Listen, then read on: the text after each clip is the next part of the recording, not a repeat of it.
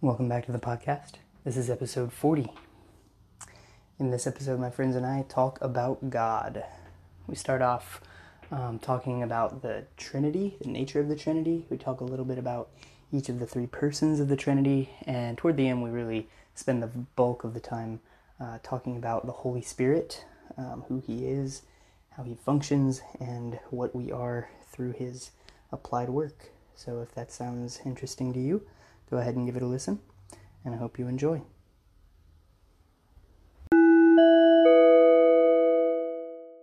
Wait until you press. Oh, we started. Well, hello, everyone. Yep. Who is everyone? Well, over here to my left, I got Daniel the Ooh, I am on Manual. the left. Daniel the Manual. Staten. Hooray. Staten? I do State. that It's also. Staten. It's state. I Just also have pull a power move and be like, I'm going to tell you what your last name is. Miguel. Miguel? Is the U silent? Miguel de Cervantes, right? Right? That's it. The U is silent. Miguel. Miguel? Yeah. Yeah, sure. Miguel Mejias. Sure. Mejias. Majesus? Not de Cervantes. And Eric. I might be related to that guy. That's So good maybe. Calendar. It depends if he was related to a Saavedra, because that's one of my great-grandmother's last name. But they don't know what his last name, if it really was that. Or if it was like a pen name. Yeah. Nom de plume. Yeah. Nom de plume. Mm. Wow.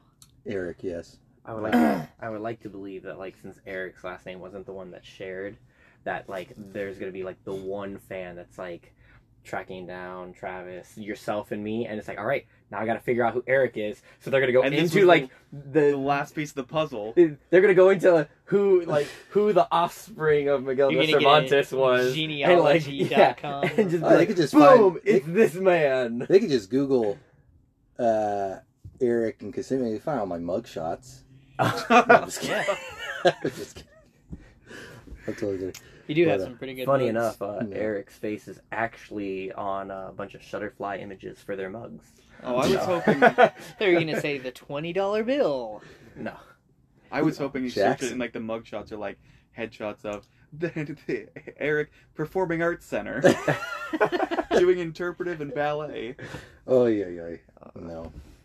Universe. That's what I think of. Yeah, so how's everybody doing? Good. Good. Oh. Eric? Burp. Yes. What have you become? I'm an entrepreneur. A self-employed entrepreneur. That's Wait a not minute. even real. That's I not don't real. do anything. I'm just an Uber driver. No, everybody's doing good? Mhm. Yeah. I mean, we've already been talking for like a few hours by this point. Now we're just getting ready to talk about our subject for today, which is The the Holy Spirit. how do you The say it in forgotten God, as Francis Chan once Mm. labeled him. Was that intentional, that intro? What? Because when you said our topic today and then you paused like you were forgetting the Holy Spirit, was that intentional? Yeah. Okay, good. Nothing but the best production value. Nothing but the most purpose-filled introductions here. Greek? In the Greek, it's Hagios Pneumos. or Hagia Pneumos. something Well, how do you say Um, ghost? How do you say ghost in Greek? Ghost. Well, Spirit versus ghost. It is Pneuma. So it's. I think it's. You say the I think P? it's. Yeah, there's no silent letters in Greek. Pneuma? Yeah, Pneuma. Pneumonia? There isn't. There aren't. There are The- isn't. So I think Pneuma comes in Latin, right? Pneuma. Pneuma. Yeah, No, I thought Pneuma is Greek. yeah. Pneuma is Greek, Pneuma. but I think it got. I could be completely wrong. okay. I think that Latin borrowed it, and then Latin pronounced it. Oh, Pneuma, I think. spirit in Latin is spiritus.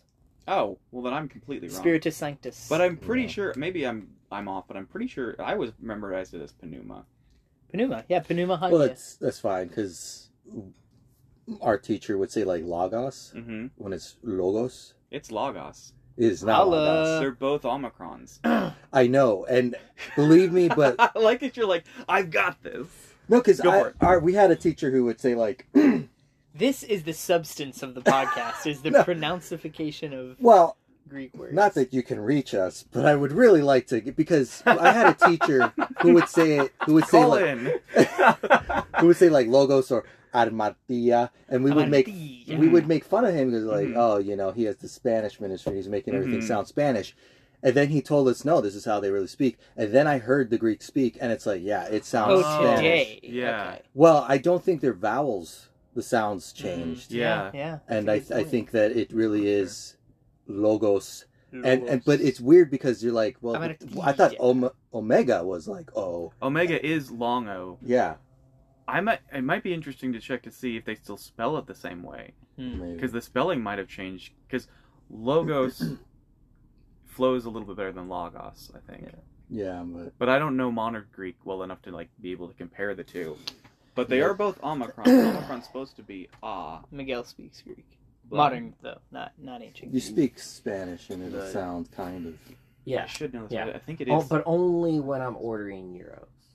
Nice. Doesn't it stink that like Greek Euros? is a language? I walk in there confidently and they accept my pronunciation. So it's Euros, not Euros. Well, it's an Omicron. Yeah, it's an Omicron. I'm not a Friends fan, so he's not my Ross. But Wow. Here we go. So Miguel's a dad. I'm so proud of that one.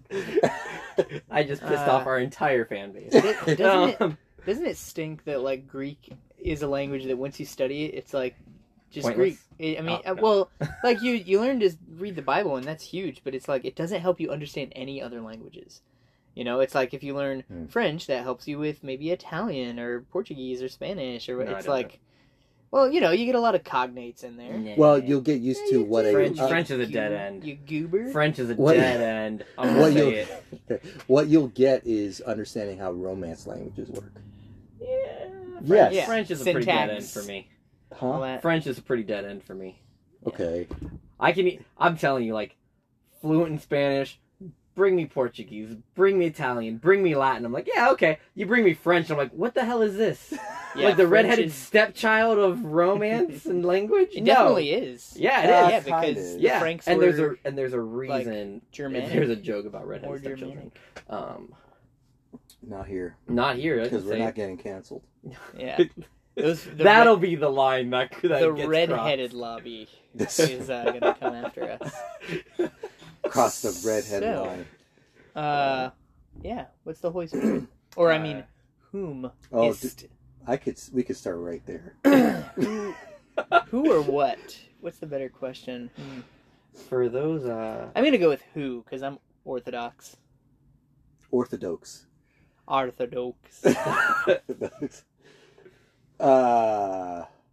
Okay, so because we're gonna do this, all right. Eric is like giddy right now. Well, yeah, I've been wanting to talk about the Holy Spirit for a long time, but okay, so what I remember being taught in school, and it's fairly solid, is the idea that the Holy Spirit pronoun that's being used in the Bible is a neuter. he. It's not neuter. It is neuter. It is neuter. Yeah. In the Greek, but not in the sense of a non-personal. Yeah. Okay, well then this. Well, I guess it doesn't matter then. I was wrong about that, but hang on. So the problem with basing it on like the gender of the Greek, or article. the article is that the word spirit, lowercase, is neuter. Yeah. So it has less to do. Yeah, it Yeah. has less to do with the fact that it's it's not an argument like, oh, it's non-personal. It's just this was already a word, and then they attached it to, and now it's the Holy Spirit, a specific person. Right. Okay. Well, this is where what I want to talk about, because aside from that, I guess then we would talk about the personhood of the Spirit, and one of the things that were also mentioned, aside from my false information, was that the Spirit is referred to as like comforter or is paraclete, right, in the Greek, and this is obviously Kletos. We'll find out one day. And this is a role, right? And so it's just like, yeah, I never questioned that, but now I question the idea of personhood. One, for the nature of what a person is. I don't know. But then also the nature, like I think you're kind of hitting at it. What is a spirit? If a spirit, so they have a word for it, which is pneuma or pneuma or whatever, and it's not given a gender. Did the Greeks, I suppose, believe that a spirit was impersonal. And so then, like, for me, it was all about how Paul's using spirit. Because there's some instances he's using spirit, and it's like, there's no way he obviously means it as personal. When he talks about our spirit, I don't imagine he's talking about us. But he'll say, I don't remember what it is, but he'll say, like, the spirit of your mind. And it's like, well, that's obviously not a separate person to my mind.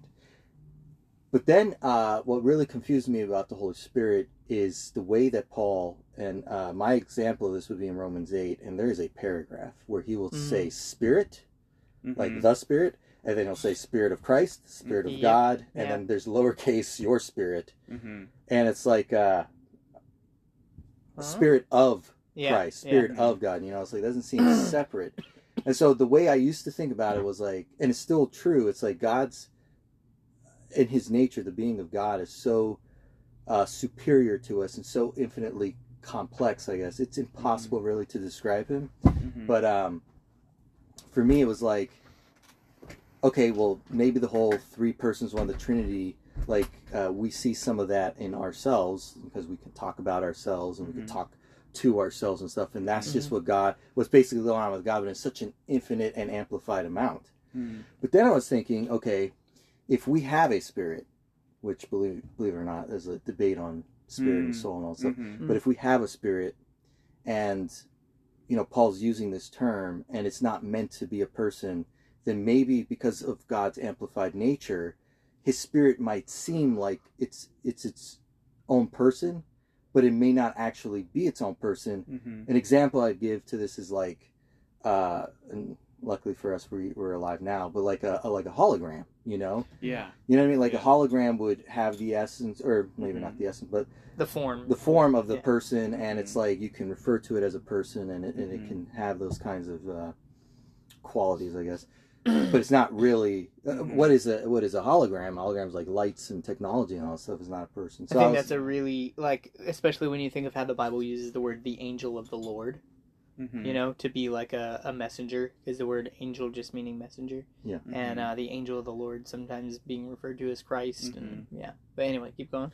No, that's what I would just say. It's like I don't know if I like to use identity, you know, and there's no question of Trinity, like three identities or three persons, but it's like I don't know with the nature of, I don't even know really how to define what a spirit is, to be honest. And then when we're talking about what makes a person, it's like, I mean, I see arguments for and against the idea of the spirit being a person, but I just I don't think it's as settled. But that's where I'm at. So that's what I want to bring up. Is like I don't know how settled really, and how settled we need to be, we ought to be on the idea. I think just one of the texts that comes up first for me, and this we actually taught about the Holy Spirit last week at In Pursuit, and it's like, it's helpful when you read John 16, and it like it's Jesus, and he refers to the Father, and then he says, I'll send you another who will comfort you and who will guide you into truth, and you know, who will convict the world of sin and of righteousness and of judgment. And so he speaks of this, I would say, being, you know, this being that is acting in distinct ways as being not him and not the Father. I would totally agree. And it's like, I'm not trying to like expand our subject matter necessarily, but it's like, you know, you hear all this stuff, and it's so true that like everything we need to know about God, we see in Jesus. Like Jesus is the stamped out image, and in some ways, I have a hard time. Like, okay, when you talk about the Ordo Salutis or like the works of salvation and everything, you'd say that the Father is the one who plans it, the Son is the one who executes it, and then the Spirit is the one who applies it. And it's like, what are things that you can only say about God the Father that you can't say about other persons of the Trinity? Like, are there any? Because, I mean, God the Father... No one has ever physically seen it. I mean, can you say someone's seen the Holy Spirit? I mean, Jesus, as a dove and as but I don't know, maybe that invisibility, but like I don't think of that as like a essential divine attribute necessarily.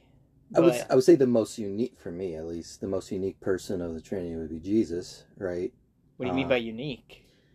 Well, because he's the only one who took on flesh. Mm-hmm. Yeah, he's the most, and I don't want to sound sacrilegious when I say this, but like the most comprehensible, Right. because he's the one who showed up for us to comprehend Godhood, Mm-hmm. you know, and then the Holy Spirit I almost feel like is more comprehensible than the Father, because we talk about the Holy Spirit, and I think a lot of the things that Christians will say are wrong, but then a lot of the things that Christians say about the Holy Spirit are right, in the fact that, you know, even like what Christ said, he's the one that guides us to truth. Mm-hmm. He's the one that, you know, filled believers in the New Testament, and then they would, you know, heal, and they would speak in tongues and all those sorts of things.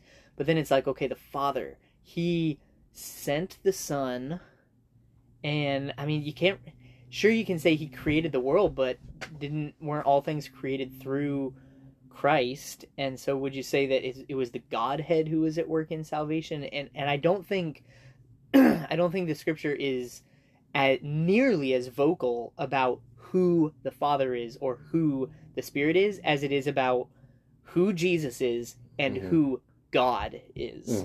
You know? Yeah. So again, I'm not trying to like blow it up even more, but the Father is also just kind of, and I don't want to say elusive, but esoteric, maybe, concept. Well, nothing's coming to my mind right now, but are these titles, like even just the Father, is that present in the Old Testament? Yeah. The Father? Yeah, God is referred to as a Father in the Old Testament. Well, like, I know that he's like a father to the fatherless, but like the Father. You know what I'm talking about? Like when he says, I mean, I think that was more original with Jesus referring to God Yeah. as Father. definitely. right? So isn't that? So is it referring to just one person, or is the whole? I don't know. I don't want to touch that. I think the fun part about this, with any talk about the Trinity, is as soon as you start trying to divide them into different parts, you remember that this is a unity. Yeah. This is a one, and then as soon as you go, okay, so they're all the same, you're like, well, no, there's divisions. So it's like, how do we divide the indivisible that must be divided but can't be divided? So that's the question of the Trinity. You know what I love is I don't know if it's original to John MacArthur, but he's the first one I heard say is like, how do you unscrew the inscrutable? And I'm like, man, that's so clever. I love that wordplay. But yeah, it's like, you know, you don't want to confound the essence. You don't want to divide the persons completely from each other. But at the same time, it's like, okay, it seems like the things that the Son does are distinct from the things that the Father does. Like, you wouldn't say that God the Father died on the cross. Right. You know, you wouldn't say that the Holy Spirit was born of a virgin. But then I feel like most of the positive statements that you can make are just about Jesus. And it's like, almost like what you were saying, Eric, where it's like, how much do we need to be able to nail down X, Y, and Z, other than just like, here's who Christ is.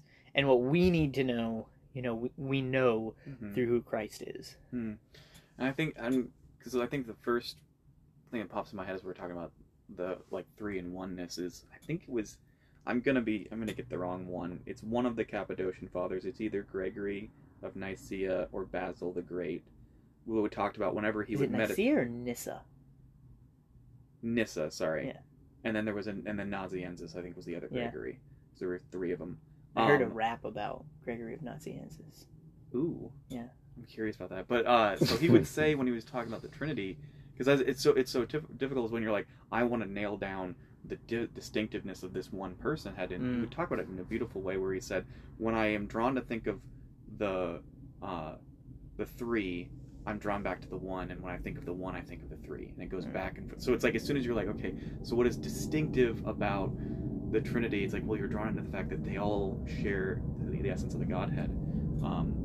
I think it's important that because you brought up that fact that the Father seems the most elusive, or not elusive. Is that the word you were using? Yeah, well, I corrected it and said esoteric. I still don't think that's necessarily the best word, and I'm glad now getting a chance to go back and question my use of that word. It's like you'd say the Holy Spirit applies salvation and regenerates us and will resurrect us on the last day, and the Holy Spirit moves in us to produce holiness. Like our love and joy and peace, like it's all called the fruit of the Spirit. And I think that if you read Galatians, it's talking about, you know, the eternal life that we have through the Holy Spirit is what engenders that in us, like the infinite life, the new life that we have, other than like, here are the fruits of the flesh.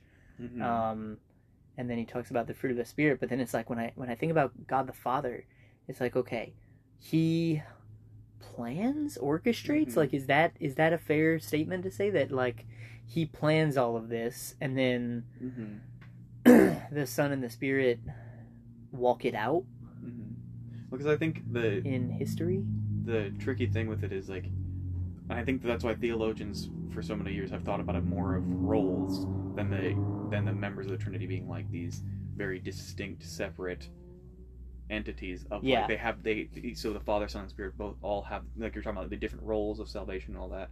And according to all of what we see in Scripture, it's because what's interesting that you said that is that the Father is the one that is, and I don't mean this as like in distance or relationship, but the furthest from us. So Jesus, we know a lot of because he's manifested the Father to us. Like he's revealed, he says, you know, you've seen the Father. Yeah, exactly. And then the Holy Spirit applies salvation and is your seal. You're sealed by the Holy Spirit. That's God in you. You know, the misnomer of Christ in my heart is like, well, the Holy Spirit is what's in your heart. And that's the promise. Really, he's in your aorta? Yeah, check it. That's also a misnomer. Cut open my aorta and check. I'm going to call your bluff. I'm just kidding. Oh my gosh, you're going to stab me. And then Christ intercedes on our behalf to the Father for our prayers. So there's a level of which, like, that's kind of right to think of the Father as like representing the more what's the word, not immanent, but transcendent. That's right. I would say it's not as cut clean as that, because the last, I think it was the last conversation. What did we talk about last week? I don't remember. Dune. Okay, so not the last. It was two. Sorry. I need to go back and rewatch. I need to go back and listen to that podcast. I don't think I've uploaded it yet. Oh, okay. I'll upload will you? it tomorrow. Yeah, Okay. definitely. Lost episode of Dune. But I was mentioning how it's the Father. It was a huge fanfic. We spent 3 hours writing a fanfic about Dune You were there, right? Okay, good. that some of us had read. But I was talking about how it's the Father. Jesus says it's the Father who draws us to Him. Yeah, to the Son. Right. So all that the Father gives to me will come to me. Right. And of all that come to me, I'll cast none out, and I will raise them up on the last day. And then Jesus will say that no one has seen the Father except the Son, and whom the Son chooses to reveal the Father to. So it seems like they're also involved in all that. Wait a minute, I misspoke earlier. It's John 6, where he says the thing about the Holy Spirit, right? No, I thought it was 16. Oh, no, 6 is what I just said. Yeah. About the... Okay, yeah, my bad.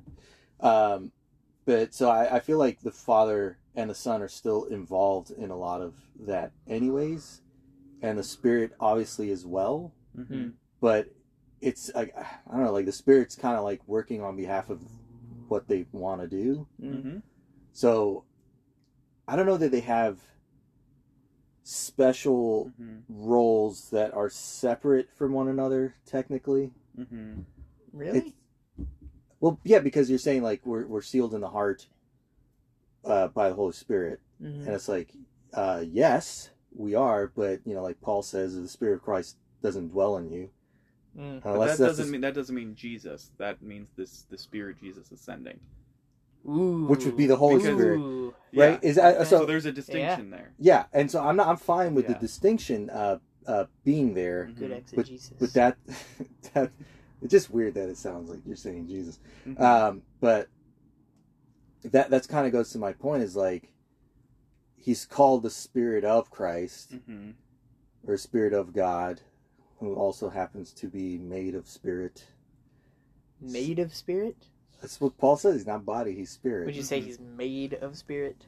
I think so. I mean, or he exists in. You know, like how am I don't know. I'm throwing. Can you say God is made of anything? Doesn't that confound the simplicity of I thought you were going to the fact of like uncreated. Yeah, I thought you were going. But you could go so many directions. That's what, you know, and you just like, I mean, also that. it's like trying to play like Minesweeper when you're trying to describe God. Which is so comforting. I mean, Because if you understood God right away, like, there's a problem. If the infinite God is grasped in 5 minutes, there's a problem. Yeah. 24 so far. But well, some of that was my internal clock is off from the time change. Yeah.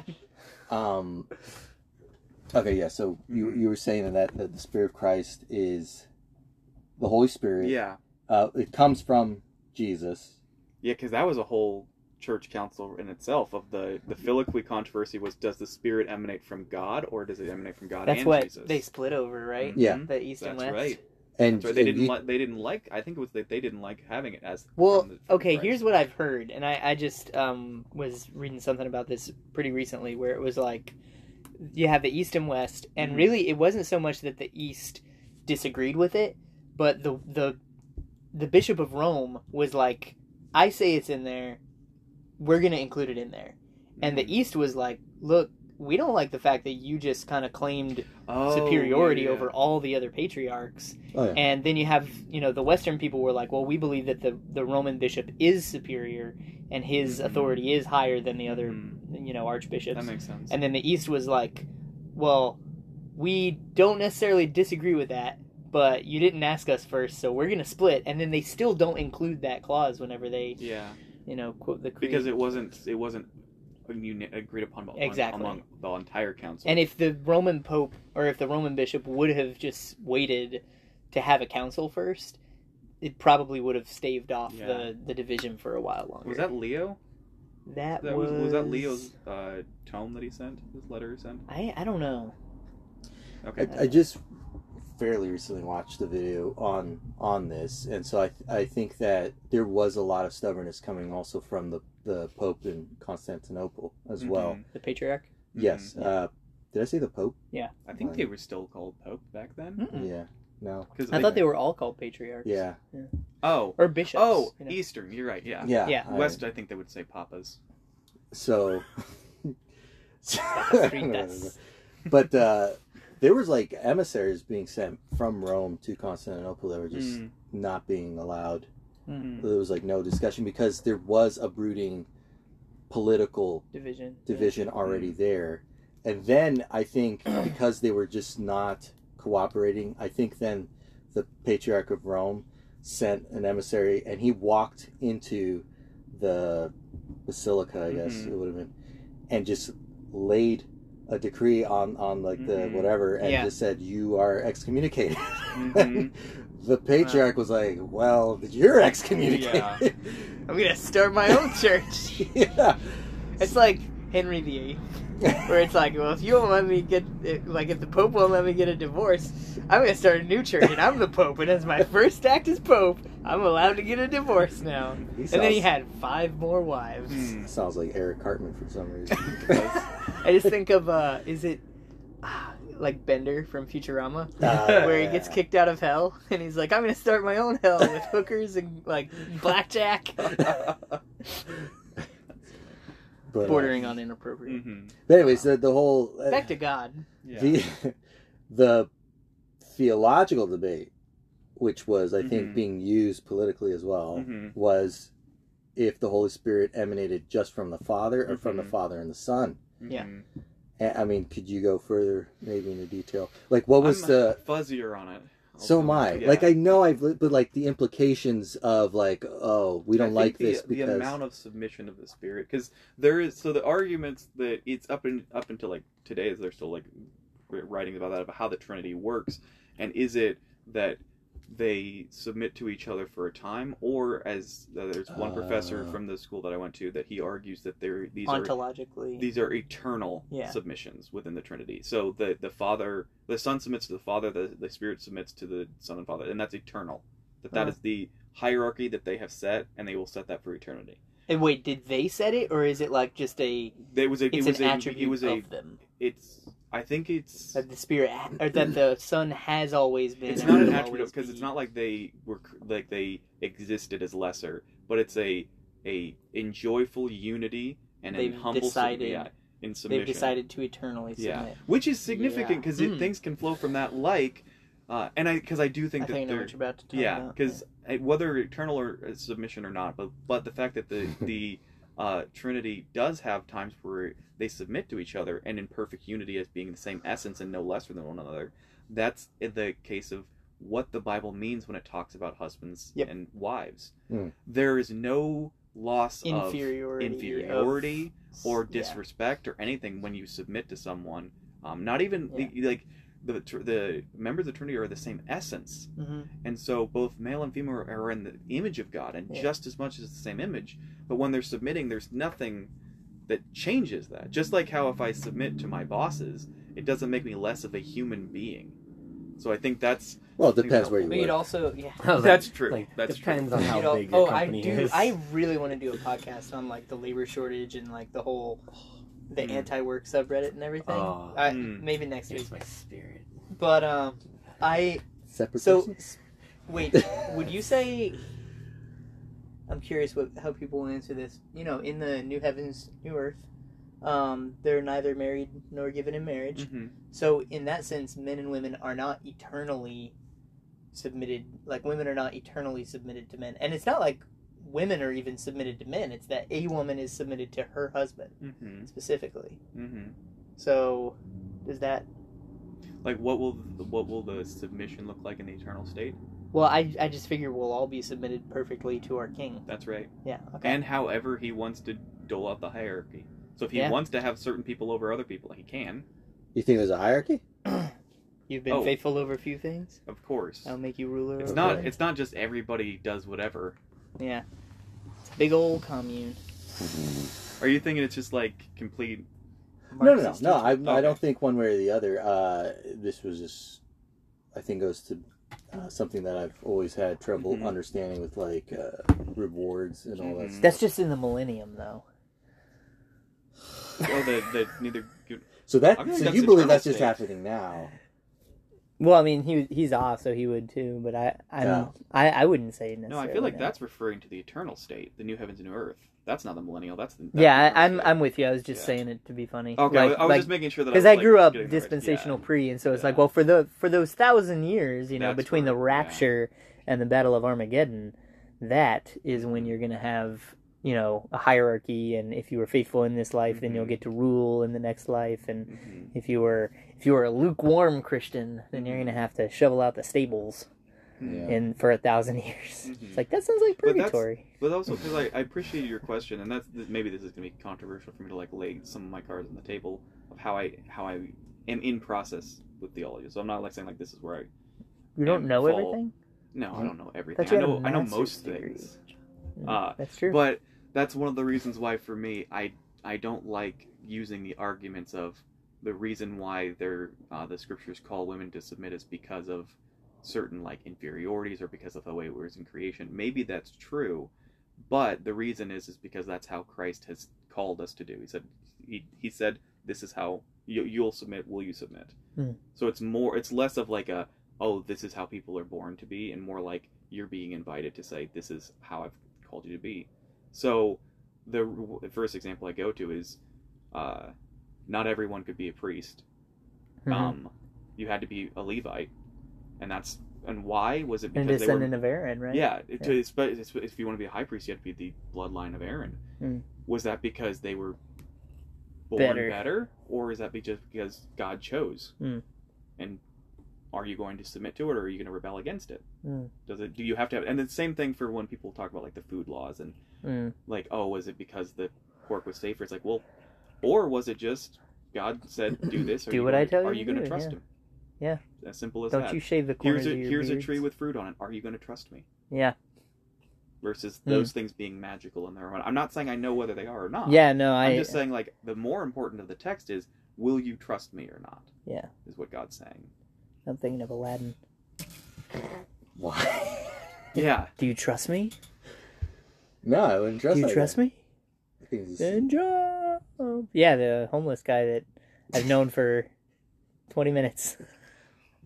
Also, he's compulsively lying to her the whole movie. That's true. So there's it's a also good, that. it's Bad a good person, illustration bad for Satan. protagonist. Yeah, like she For shouldn't what? have trusted For Aladdin. Satan. Satan. Yeah. Yeah, I don't know if you've heard the I guy. heard for sing. I was like, what?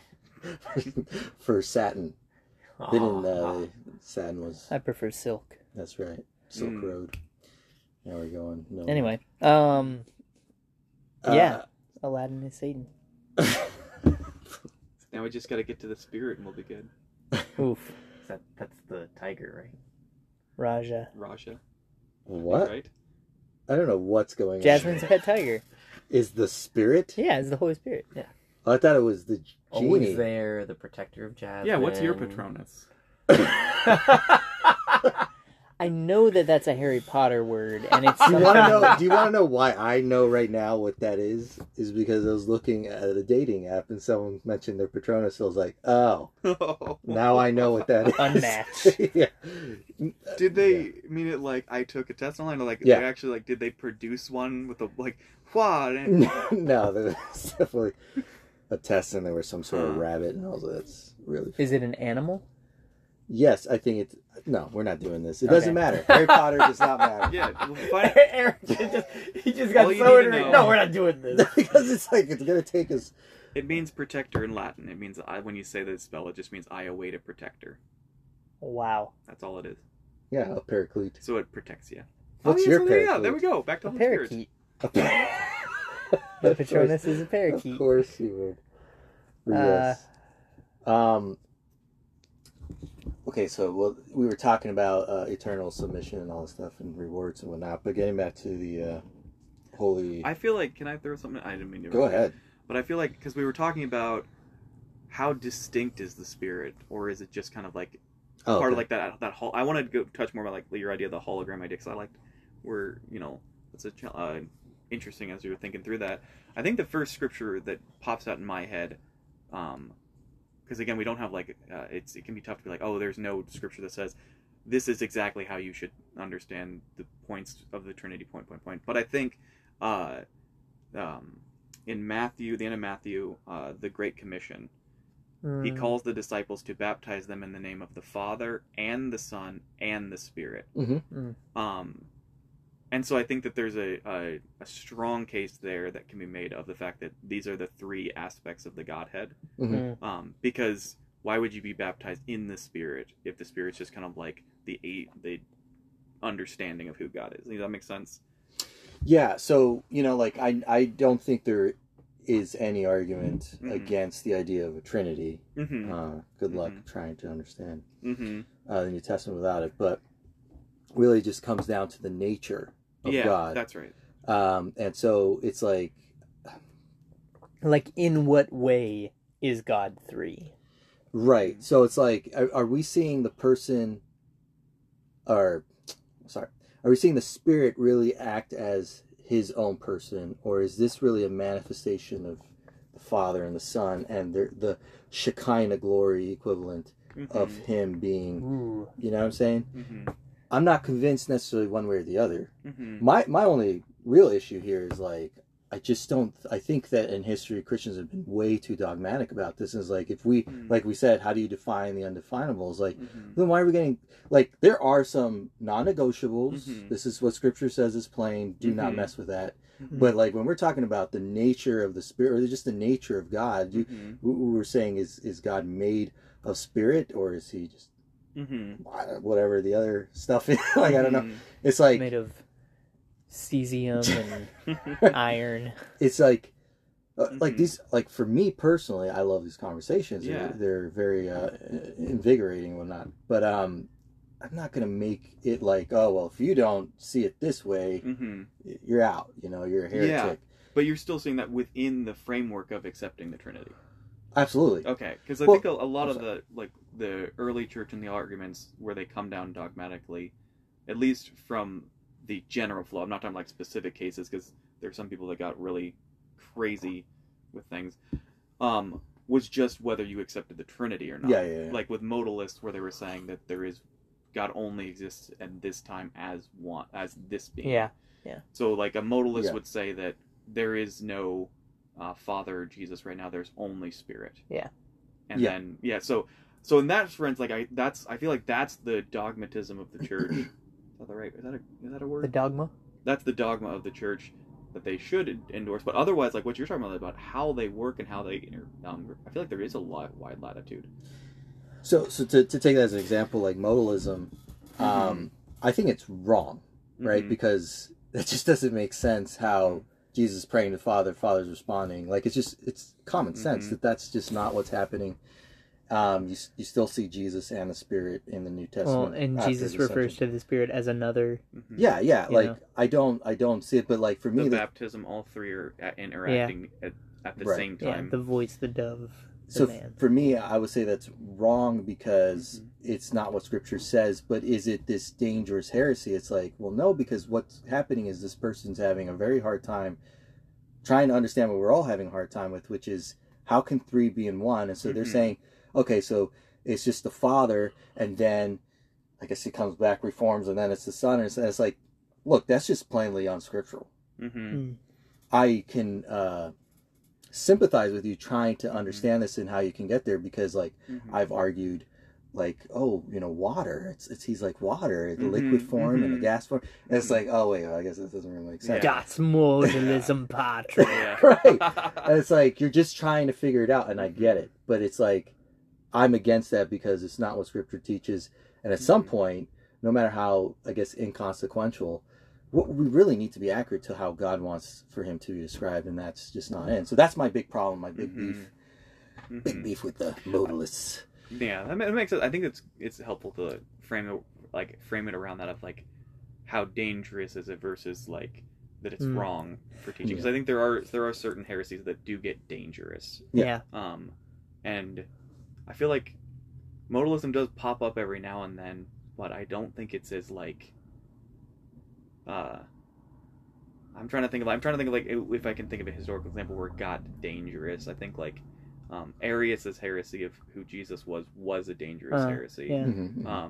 But modalism, it is more of like, oh, you just need more study, unless you're aggressively teaching it. Yeah, and I don't know. Oh, go ahead. No, I was gonna say like, that's where I start getting an issue. Like you're teaching what's wrong. It doesn't even make sense with Scripture, and like you're just making things worse. Yeah, I think in one sense it goes back almost to what Daniel was saying earlier, and I like to use the word a litmus test. Like things like this, I feel like are litmus tests, not because they're. Well, man, I don't even know how I feel saying this, but like, it's not necessarily central to your understanding of the gospel. Like you can have let's say you're young and you're still learning and everything, like you can have a pretty orthodox understanding of the gospel and, not really have sorted out this whole Trinitarian thing and maybe you've not arrived at Nicene orthodoxy or whatever. But then at the same time, it's like, if you were really hardcore and just push on it, why will you not just submit to what the Scripture says about, like, Jesus is saying, I'm sending someone else who's going to be your comforter, who's going to guide you to the Spirit of truth, who's going to convict you about sin and righteousness and judgment.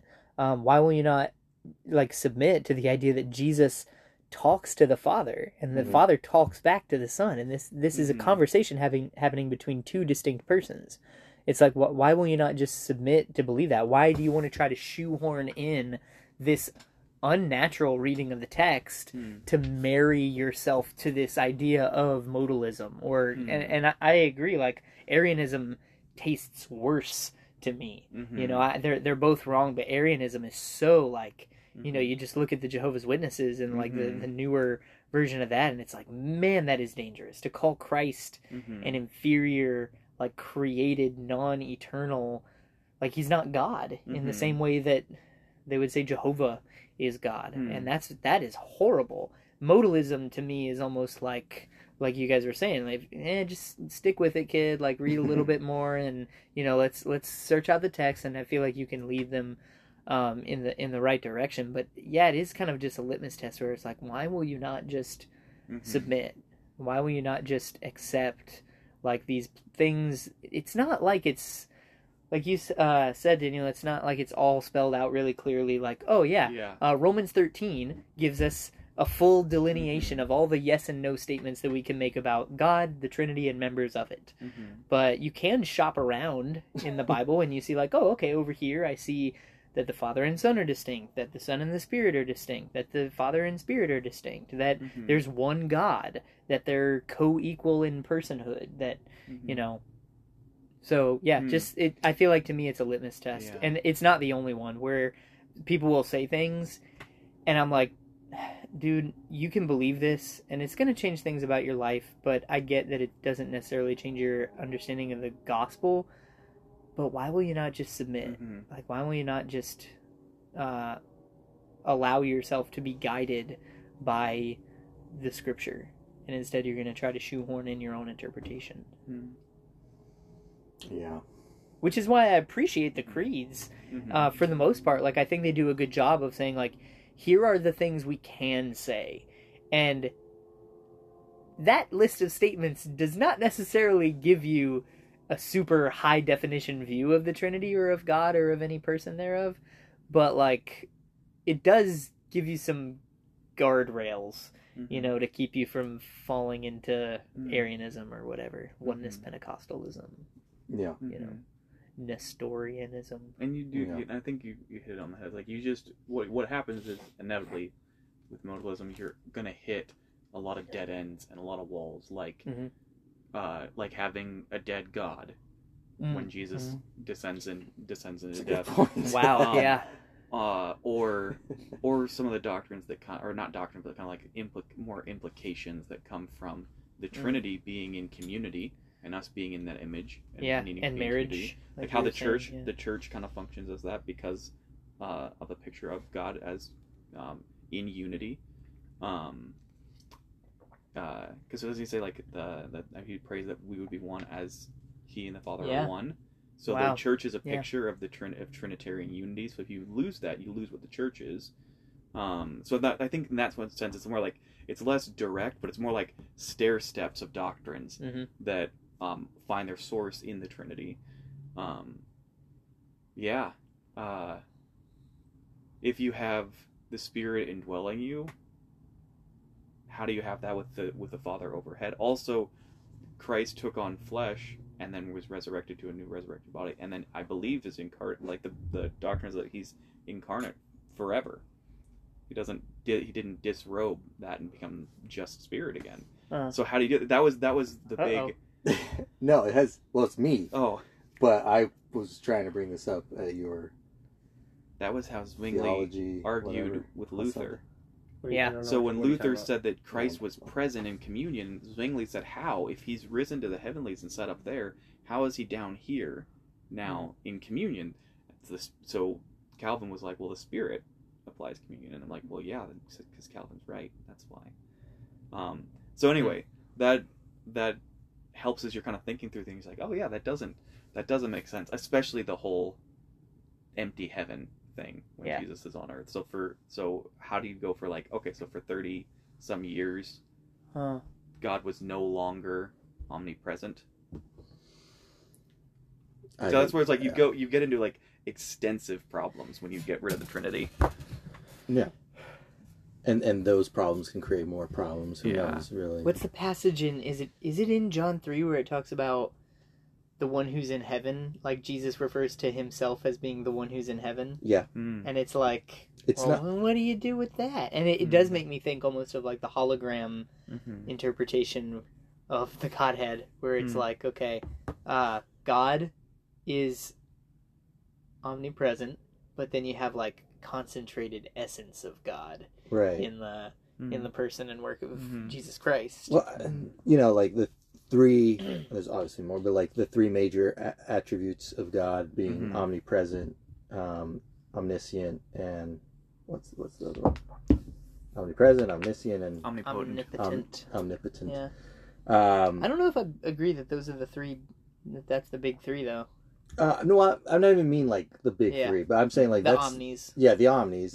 Like even that's we can't fathom. Yeah. What that even means. Omniscience, man. Like I'll pray, and a lot of times, I try to start my day with like adoration, and I'll just think of omniscience, and I'm like, how crazy is that doctrine? Like the doctrine of omniscience. Like God Like, our minds focus on something and then change attention to something else. And it's like God is always thinking of everything. That is so weird. So, like, it like and I was saying before, like, one reason I'm jealous of God, and not to sound like super sacrilegious when I say it, but it's like, I almost wish I just had this Excel spreadsheet of everything. And it's like, I wonder how many Daniels there are in the world. And it's like, year by year, are we on like a green or a red amount of Daniels? Like, is it going up, and by what percentage? And how many of those are just Dans, like people whose full name is Dan? And so God always knows all of that, and like how many dolphins there are, and like the exact heat that every star is burning at, and it doesn't tax him to be knowing all of these things always. Like, he is the mind that is unfathomable. The part of that tripped me up is I heard someone, actually I think it was last week, that said it's like, you know, it's the human brain cannot focus on two things completely at the same time. You know, and the moment I ask you to think about something, you have to put down something else. Your complete attention gets like focused into figuring out that answer real quick. You know, meanwhile, like, we're, you know, and because of our perception of that's how the mind works, when we're like, oh God, if you could just give us some attention here. And it's like, well, that's not how God operates. How omniscience God works. gives you 100% of himself at every moment. So, like, no matter how small you think your problem is, you're like, I just need 1% God to just figure this out. It's like, well, you have 100% God working on that one thing.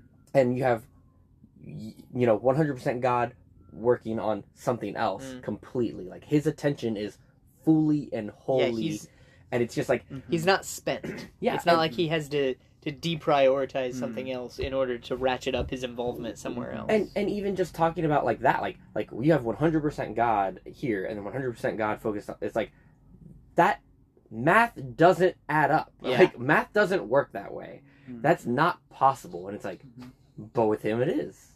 And that's just it. Like, we can't, it's incomprehensible. Like, the magnitude by which he exhibits those omnis. You know? Like, it's not even just any one of them. All of them. Now, Eric... Oh, go ahead. Sorry. I was going to say, Eric, in that, you said, is he? When you said he's 100%. I was saying is he because he says that he's always thinking. And that goes to is it the immutability of God? That idea that he doesn't change. That's why people are like, people argue that God doesn't really have emotions. Impassibility. Impassibility, That's all I was saying, was just hinting at that. Not that we have to go down that rabbit hole. That's a big rabbit hole. I think it's less that God doesn't have emotions, it's that God doesn't have affected emotions. Right. So his emotions are always at the max. He just is a state of is. That's right. I am. He is the source of being. That's the way I would say it. Another John MacArthur incident. It's funny, he's talking at his church and he's like, he says the whole thing about God's anger is not like man's anger. And you're expecting that he's going to say something like, oh, you know, his anger is just or whatever. He says, God doesn't get angry like we get angry. God is angry all the time. It's like, well, that wasn't really what I was expecting, but like, it's true. Like, his anger about sin is always dialed all the way up, and his mercy and his love and his holiness and his omniscience, like, every dial is dialed all the way up, and that we call that God's infinitude. To 11. And to 11. He doesn't have what we have, which is distracted emotions. Distracted, affected, like, he's reactive. No, he's always proactive. And then, like, even just going back to the omniscience thing, like, to me, this is very much worship, you know, like what we're doing now, and just kind of basking in God's awesomeness. But in his omniscience, it's like, if you were to ask me, like, oh, tell me about David, or tell me about Daniel, or whatever, and it's like, okay, so I get a picture in my mind, and that's, you know, sure, you probably from like the shoulders up, and you know, maybe the sound of your voice, and I could say, oh, I've known him for this long, and this is a little bit about his personality. But it's like God knows, when God thinks of you, which is always, he's always thinking about everything about you, your full genome, your entire history, backwards and forwards, your family tree, backwards and forwards, like the decisions that you've made, the events that have happened to you in your life, your, like, the number of hairs on your head, not just like, oh, here's an outside picture of what Travis's face looks like, but almost like an MRI, like 3D, like every atom, every cell of my body. And he's always able to take all of that into account when he, you know, with what his plans are for me, which is so, it almost makes me, I mean, it makes me feel dumb, definitely, but it's like, man, I pray, and I'm like, God, don't, you know, if God really understood, he would give me this, or he would respond this way, or whatever, and it's like, man, he knows so much more, his ways are so much higher than ours, that, like, how can we be disappointed, you know, with whatever hand he chooses to deal us? It's like, he's worthy to deal us that, and he has us in the end. We're not going to be dissatisfied with, we're not going to look back and be like, well, okay, I'm in heaven now, but like, man, I really wish we will look back and be like, wow, the whole time you knew, and you had it so to the millisecond, like you had everything just perfectly designed to bring yourself the maximum amount of glory. And it's like, man, it's just makes my heart full, you know, to think of that, and to think that that's the God that cares about me and dresses the grass of the field with lilies and feeds the sparrows, and I still stress out about money and stuff. I think that's kind of the difficulty we hit, like what both of you guys were talking about, is that we don't experience or process things the way that God is processing them. We observe the world around us and learn about it. God is writing the world around us. He has written it. He sat down and planned it out. So it's not like, I want to know how many Dans there are. It's, I know how many Dans I've planned for there to be. Yeah. And I think that's the more mind blowing thing, is he sat down and planned, like, wrote, again, according to like your theological fiction. Mine is the whole manuscript kind of thing. Like, he planned everything out. And so it's like it's the difference between us going out, you know, and walking around a nature preserve and seeing what's there, and more like an author who's like, yeah, of course I'm going to know everything about this person because I wrote it. Yeah. Yeah. Oh, a Paul Washer quote I heard from him. He said, what a really interesting philosophical and theological idea about God is like, how does God know the future? And it's not, oh, God knows the future because he looks down through the corridors of time. God knows the future because he knows that he is omnipotent and omniscient. Like, he's like, I know what it's going to look like because I know how I'm going to get us there. Like, you know, I know how I'm going to, every drop of water in the ocean, every star, every nematode, whatever, like, I'm bringing all of it to exactly where I want it to be. And then just the culmination of all that, which is his maximum glory. I'm not doing the whole thing again, but okay, yeah, we don't have to. All right, here's the thing. David's here, Miguel left, and David is now Miguel. David's taking over. Yeah, so talking about the Holy Spirit, and you said you were wanting to pursue a new... Well, there's just so many avenues you could take with the Holy Spirit, but I think we started on in a great place, just talking about, like, how to define the Holy Spirit. And there are things, I think, just to sum up, there are things Scripture talks about that does help define the Spirit. It's just trying to define God is impossible, and I don't think that the New Testament authors were always so fixated on how to define God. Was that their point? Yeah. So moving from that, you know, God is great. I guess we could talk about several different things. I don't know exactly what, but we could talk about spiritual gifts or not spiritual gifts in the canon. No, I do. Do you want me to take us there? Well, I mean, I'm maybe, I don't know where there is, but I was wanting to talk about, like, okay, spirit being filled with the Spirit. Yeah, And, that's like- I can go there, but it's Is that on the way to where you were going? it's kind of has to do with exactly where I could go. There's two things. Okay, go ahead. You brought up. Hit me. Well, we've already kind of hit it on this, but I want to hit it straight on because I believe that being filled with the Spirit has miraculous connotations. Okay. What What was your other thing? The other thing had to do with the cessationism, continuationism. Oh yeah, I mean I feel like that would Yeah. be the same. It's the same destination Yeah, ultimately. one's. But yeah. so you would say that if a person is filled with the Holy Spirit, that necessarily that overflows in miraculous demonstrations of divine power. Yes, so let me Huh. let me just say this: like, I have not, like, somehow gathered all the instances where filled with the Holy Spirit was used, or filled with the Spirit, and can say in every instance. But I did look at a lot of them. Can't say all of them, but a lot of them. And there is, like, Stephen was filled with the Holy Spirit while his face was glowing like an angel. Oh, right, an angel, or like Moses. Anyway, but so it's like, yeah, I think that there definitely is miraculous connotation to that. When Samson would do something really crazy, it says like the Spirit Spirit fall came on him upon and him, yeah. then he'd be filled with Spirit. So that is what I would say with that. I So don't know you if would that's say where that you're going. we are not, nor have we ever been filled with the Spirit, is what you would say.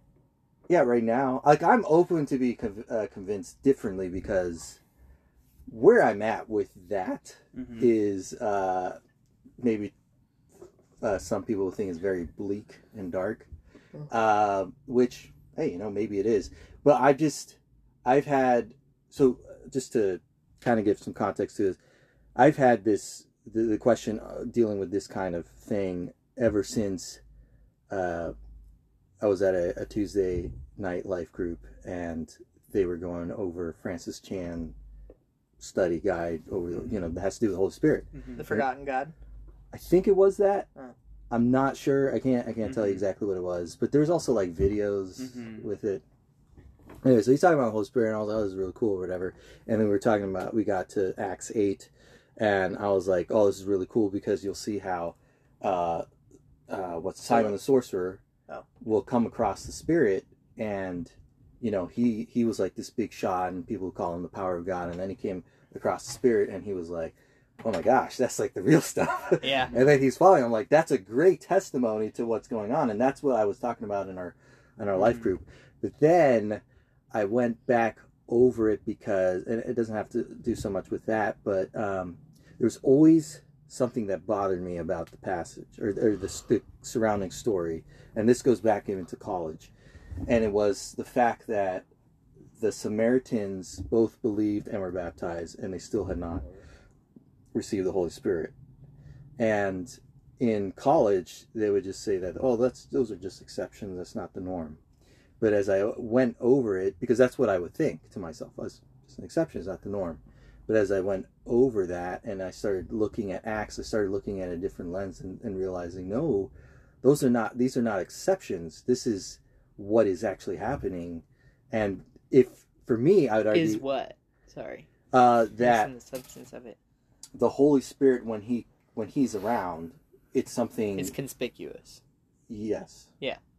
So it's like, wait, what do you mean?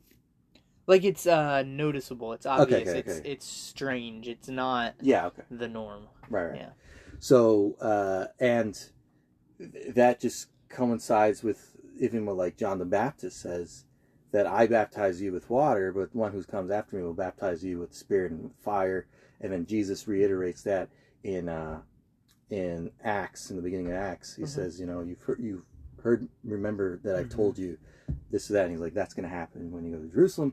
And so from there, it goes on. But the problem is that Luke does not always record miraculous events happening. I mean, he records a lot, but he doesn't always record that. And so you'll see, like, salvation happening, and there isn't really anything recorded. And I think what I would argue was the error in the way that I was looking at it, is like, oh, because nothing's being said, then that means that nothing was happening. When it's like, I think that Luke is just choosing when to zoom in and say, this is something that's miraculous.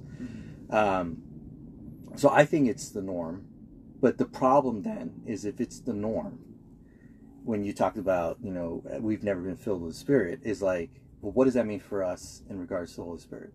Because fruit of the Spirit, joy, love, peace, patience, stuff, it's like I've experienced that. You know, I've experienced more love. When you feel the love of God, or you know that God loves you, you're gonna, I mean, you should be filled with love. You can have more joy. You be merciful because God has shown you mercy, kindness, all these things. And these are called fruit of the Spirit if you walk in step with the Spirit, right? So it's like I've experienced that, but when it comes to what Acts, which Acts is a narrative, so Acts is describing things, whereas like Paul's just talking about it kind of like in doctrinal language, you know? It's a bit different. And so when we talk about the narrative, I'm like, there's like you said, conspicuous things going on, but I don't really see, and I don't really see that happening. Like today. I've never ever seen it actually happen. But today I was just listening to a guy talking about prophecy, and he shared a story. I was like, gosh, you know, that has to be it. Like that was, I do not doubt him that was prophecy. And even he was saying, like, I know it could be a coincidence, and I don't believe that everybody prophesies is really I think most people are not prophets when they claim to be prophets. And I'm like, so, and the story that he shares is not a very flattering one to him. So I'm like, it sounds so legitimate, because he's like, I know it's coincidence. And I was like, dude, I don't think you have any reason to believe it was coincidence. And like, I do believe Francis Chan when he says he's been to, I think it was Cambodia or Thailand, and he healed somebody, you know? So I'm like, things are happening, but it's like, that's not happening here nearly often enough. What was the story? Well, no, I'll share the story of the prophecy, but the prophecy happened here. So the story with the prophecy, this the guy, I'll just say his name is Alan Parr. He's on YouTube or whatever. So he mentions how, you know, in high school, he lost his virginity. And then he's like, you know, I was Christian, I knew it was wrong, and so he just felt with such guilt, and so he promised God to wait till he got married, right? And he said, well, freshman year of college, I broke that promise. And I was just like, this is it, it's over. He was just like, completely broken, whatever. And he was like, so the next day, so I guess that must have been like a Saturday or something, or whatever, but like the next day he's like, I gotta go to church, I need to be in church. So he goes to a church that he's never been to, and you know, they do the service, whatever, and a guy gets up and he starts to say, there is a young man here who made a promise to God to like, I think when it comes to his, I forget what he says, not to sleep with anybody or whatever, and he ended up breaking that promise. And now he feels like, you know, like there's no hope for him or whatever, and he wants to make a new promise, but he's feeling so devastated or whatever. And he says, I want that man to come up here to receive the forgiveness of God. And it's like, that's super, super, super specific. You know, that's not... I'm like, that's just no way. There's someone here with an achy back. Yeah, well, yeah, and I've been there. It's like someone here needs revival, and just the season of having doubt or whatever. Yeah, someone who had no, but someone he said hard financial times. Yeah, he said like someone last night broke their promise with God. They slept with somebody. They feel, and it's just like that was, and that's why. So he said, you know, for the person to come up here and receive forgiveness of God, and he said like, I didn't move. Wow. For like, the minutes seemed like hours, but I didn't move because I was like, oh, it's got to be someone else. I don't even, nobody knows me. This is a new church, and what are they going to think? This guy comes up there, you know, I just slept with somebody.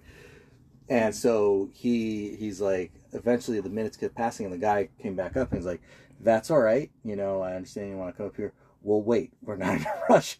So he kept waiting. And so the guy's like, oh my gosh. So he finally came up. He finally went up there, and they all prayed for him. And he's like, that has impacted my life. But he's like, I haven't even shared this story with my wife. Wow. So I'm like listening to this, and I'm like his wife finds out on YouTube. Yeah, he said, I'm sorry, babe. But I'm like, that just doesn't happen. Like, if that's a coincidence, then I don't think that prophecy could even exist, because they can all be coincidence. Like, that's way too specific. Way too specific. Yeah. And I'm like, okay, like, even though like I have not seen it, I'm very, very skeptical. There's an instance. My problem is this is not happening nearly enough. Yeah. And it's not even happening in the way that it ought to be happening, because it's supposed to edify us. It's supposed to mature us as Christians, as a body, right? Yeah. And it's like, this is why I'm not a post-millennial, is because I don't see things. Yeah, I'm not. Well, I just don't see things having gotten better for the church. Yeah, and it's like so much of what you see is not that edifying. I mean, so much of what calls itself moves of the Holy Spirit or whatever is. And, I was talking to a young man, just tonight, and he said he goes to a church where they have tongues and speaking in tongues, but he's really wrestling because he feels like it's not very... Like, it's not good for anything, it's not doing anything, it's not the way it's described in Scripture. But then, I mean, not to get just totally wrapped up in anecdotes, or antidotes, the idea of tongues specifically is something that's super sketchy to me, and I just never feel like it's, legit. And then I have a friend who was telling me that, so he and his twin brother were going to a church, and this is no one that you know. They were going to a church, and it was like their first time at that church, and during this spirit session, whatever, I don't know what it is, he felt himself like lose power in his legs, and he just went down on the floor, and a woman next to him turned around and started speaking in tongues over him, and then the woman standing in front of him, in like the pew in front of him, turned back and was listening to like what that lady was saying, speaking in tongues, and then said, like, interpreted the tongues on him, and like said all this stuff that he had been doing in his life, like all this sin that was really present in his life, and that God was calling him to repentance. And I'm like, I know this kid. I don't feel at all like this is something that he would make up. But man, it's like, okay, why is that not the norm? Like, why is it when I've gone to, maybe I'm just not going to the right Assemblies of God churches, but when I go, it's like, it's just a circus, Like, so much of it is just people laying on the ground and shaking, and I'm like, do we need to get medical attention for these? And I'm being serious. Like, is this some sort of, like, is she going to swallow her tongue or whatever it is? But then it'll just be people, like, they say they're speaking in tongues, but it's, 30% of the congregation is doing it, and no one's interpreting it, and no one's being edified, and it's like, it doesn't sound like what 1 Corinthians 12 or 14 says. And it just seems like a show. It seems almost like a look at me. I'm spiritual enough to be blessed with this manifestation of God's holiness, and it's like, why? Yeah, I mean, because I've been to plenty of Pentecostal churches. Well, I was going to bring that up, but like it just, it's common sense. They're not speaking any kind of language. They're just making a bunch of nonsense noises. Yeah. And Dr. Michael Brown, the Messianic Jewish guy. Don't say Jew guy. He even claims to speak in tongues, and he's like, yeah, I can speak in tongues, and I can also do like math in my head. It's not me or whatever. And to me, it's like, look, that's not convincing. Spirit math. But it's like, it's not convincing to me at all, because if anybody's ever played an instrument like a guitar and tried to sing lyrics, you're doing both at the same time. You could do that. Yeah. You could forget, because it's just muscle memory. Yeah. And so it's like that to me is not convincing at all. Yeah. But like, I'm super skeptical, like you're saying, and I was more continuationist, I suppose, early on in my Christian life, and that's why I would go to Pentecostal churches and whatnot. But like, for the most, I mean, I would say, as far as I know, none of it was real. It was all just a bunch of nonsense. Malarkey. And what you were referencing, like Sam and I went to this one church, and we wanted to be baptized with the Holy Spirit. We never even heard this idea of being baptized by the Holy Spirit. So that's what they were having a spirit baptism? So you can mark on the card like your needs, and we marked that, and I think they approached us, or we approached them or something, and then because the pastor was talking about how he never spoke in tongues, didn't believe in it, and then he just started. So we're like, okay, well, let's see. So they just told us to say Abba, Abba, Abba until I guess we got, it was like the in the groove, yanking the cord, the pump, but it never happened, and it was just so. It's just so dumb. So I think a lot of that is just getting into, like, you shut your mind off in a sense, and you get into this frenzy, and it's like, oh, I'm speaking in tongues, and it's like, no, you're not, and it doesn't make sense for you to just speak in tongues, because I don't think even then that the gifts are supposed to be working in isolation to one another. Anyways, I think if you're going to see tongues, you probably see prophecy. You probably see healing, wisdom type of things, you know? Yeah. So, and I think that's the healthiest kind of church, you know, is when you have a multitude of gifts working together, not just tongues, which is mostly what you see. And, you know, people are fainting. It's like, why would God want you to come to church so you could just fall on the floor and just take a nap? Like, what is the purpose? Yeah. There's no point. Like, people are dying not knowing anything about Jesus, and you're there freaking sleeping. Oh, this fainted. It's like, that's so...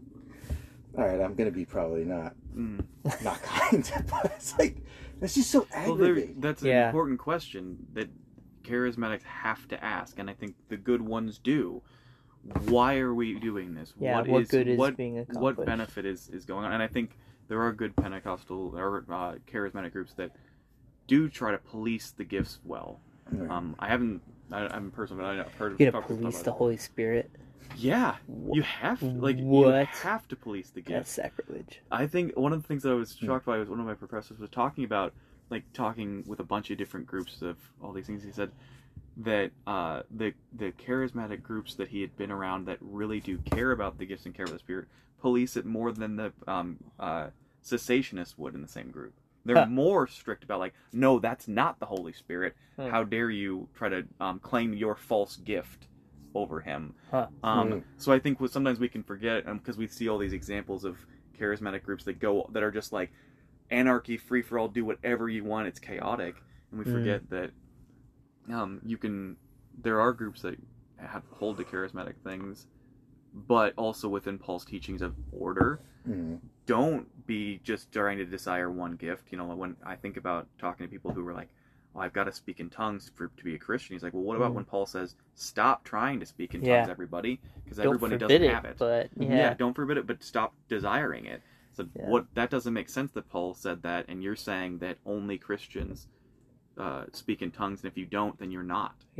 Which that's a lot of Pentecostal teaching says. If you're not baptized in the Holy Spirit, which they see as the evidence of that is speaking in tongues, then you're not a Christian, which is consistent, because the Scripture says that anyone who is regenerate has the Spirit. Anyone who is regenerate has been baptized in the Spirit. The new covenant seal and sign is the Spirit that he gives within people. So somehow Christians should have the Spirit. So I think they're being consistent, but the problem is they're saying baptism of the Holy Spirit means tongues. Yeah. And if you don't have tongues, you don't have the baptism of the Holy Spirit. Right. And that, I think, is where they break it down. Right, and that's where I disagree with them, because I don't think it's as narrow as just speaking tongues. But my problem is, because I remember hearing about that, I was like, that's so weird. But it's like, when I read Acts, when I see what is being talked about in regards to the Holy Spirit, it's like, I think they got a point, though. Something should be happening, and my problem as I'm re-evaluating things is like, you know, how come when I was baptized nothing happened? How come when we ordain people and we lay hands on someone, nothing happens? It's like, that doesn't make sense. What it seems like is like you're trying to replicate what Scripture does without getting the results. You know, what would you see the results to be? Well, it would be I don't know if dispensation is the right word, but like a pouring out of the Spirit. So like I would take Timothy as an example, where Paul says, don't despise, I don't know if in the Greek is gift of prophecy or this gift that you receive through prophecy and through the laying on of hands. And it's like, okay, you received something. Mm-hmm. There was prophecy also there. So the Spirit was definitely there and made himself known. Not this, let's all lay our hands on you in a symbolic gesture and pray over you and like nothing happens. You know what I mean? And what I mean by nothing happens, like that's what I literally mean, is like nothing did happen. I come to expect something, or should come to expect something happening. I guess maybe it comes to the idea of anointing. Like, I don't think anointing is just you pour oil over someone and that's it. Like, it's not about the oil. You know, so like that's where I have a lot of problems, because I've seen the phoniness. Like, I've been open to, oh, it's happening. It's just like it was back then, but it's like, this just doesn't make any sense. Like, I would be so less depressed in life if the gifts were being dispensed in the way it was in the New Testament, because it's like, man, going to church isn't just about singing and just hearing someone preach for 50 minutes or whatever. It's like I'm seeing wonderful things, just a little taste of the glory kind of thing about heaven. You know what I mean? Which is like, this is, and like no other religion or philosophy can ever produce this kind of stuff. And it's like, and so I'm very skeptical. I'm kind of on the board of like, there's just nothing happening. But then when I hear stories like this guy shared, Francis Chan, because he also says, like, he's kind of sharing your sentiment where he's like, man, every time I went on a mission, I was like, okay, this is the time I'm going to see these things happen, because I always hear the stories about a mission and like someone getting healed or whatever. He's like, I never got there. It like never happened. Chan, you're saying? Yeah. Like, those are his words? Yeah. And then he's like, but then it happened and it's really weird. And I'm like, look, this isn't being made up. This isn't, there's no reason for it. Have you considered going to Cambodia? Me? Yeah. Or Thailand?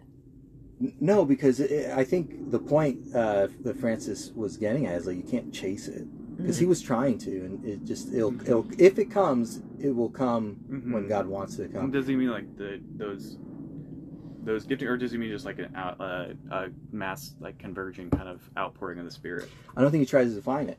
Okay, because I do think that there is a level, because I kind of get what you're saying of like, you want to see all these dramatic things that you see in the New Testament, but one thing that kind of breaks my heart is how we get desensitized to what the Spirit's work, the real significant Spirit work is the fact that what he is doing. Yeah. Like, we're like, oh, I'm so super disappointed I didn't get to see the Spirit do a parlor trick. And we're desensitized to the fact that we just saw him raise the dead in our midst. Within our eyesight, we saw someone spiritually resurrected to go to eternity in the kingdom of God. And that is not wow enough for us. That we want to see him, you know, make a broken leg heal for a day or two. Yeah. Like, that's something that I think that we need to relearn, is when the Holy Spirit's working powerful, wonderful, eternal miracles in our midst. A miracle might not be the right word, but outpouring of his Spirit, we get distracted and we think that it's more impressive to see someone speaking in a dramatic tongue language or something like that. Like, I think about the laying on of hands. Like, we want to see some crazy prophecy come out and all that, and like glimmering and shining, but what about the amazing pouring out of the Spirit that preacher went on for 50 years to preach the gospel faithfully without a scandal? Isn't that an amazing outpouring of the Spirit's work that person couldn't have done without the Spirit? That's the way my mind kind of think. I like to think of that, you know, the God of the ordinary kind of concept of, we want the dramatic, we crave the dramatic, we're very dramatic people, but God is causing our hearts to beat every second and holding the world together. And we miss it because the sunrise is taken for granted. You know, the fact that we spin around at the optimal degree in the solar system, the fact that our universe is just far enough from the sun to support life, but close enough to get heat. All of that is like, oh, cool, that's just there. Instead of saying, like, God is working in every single aspect of that.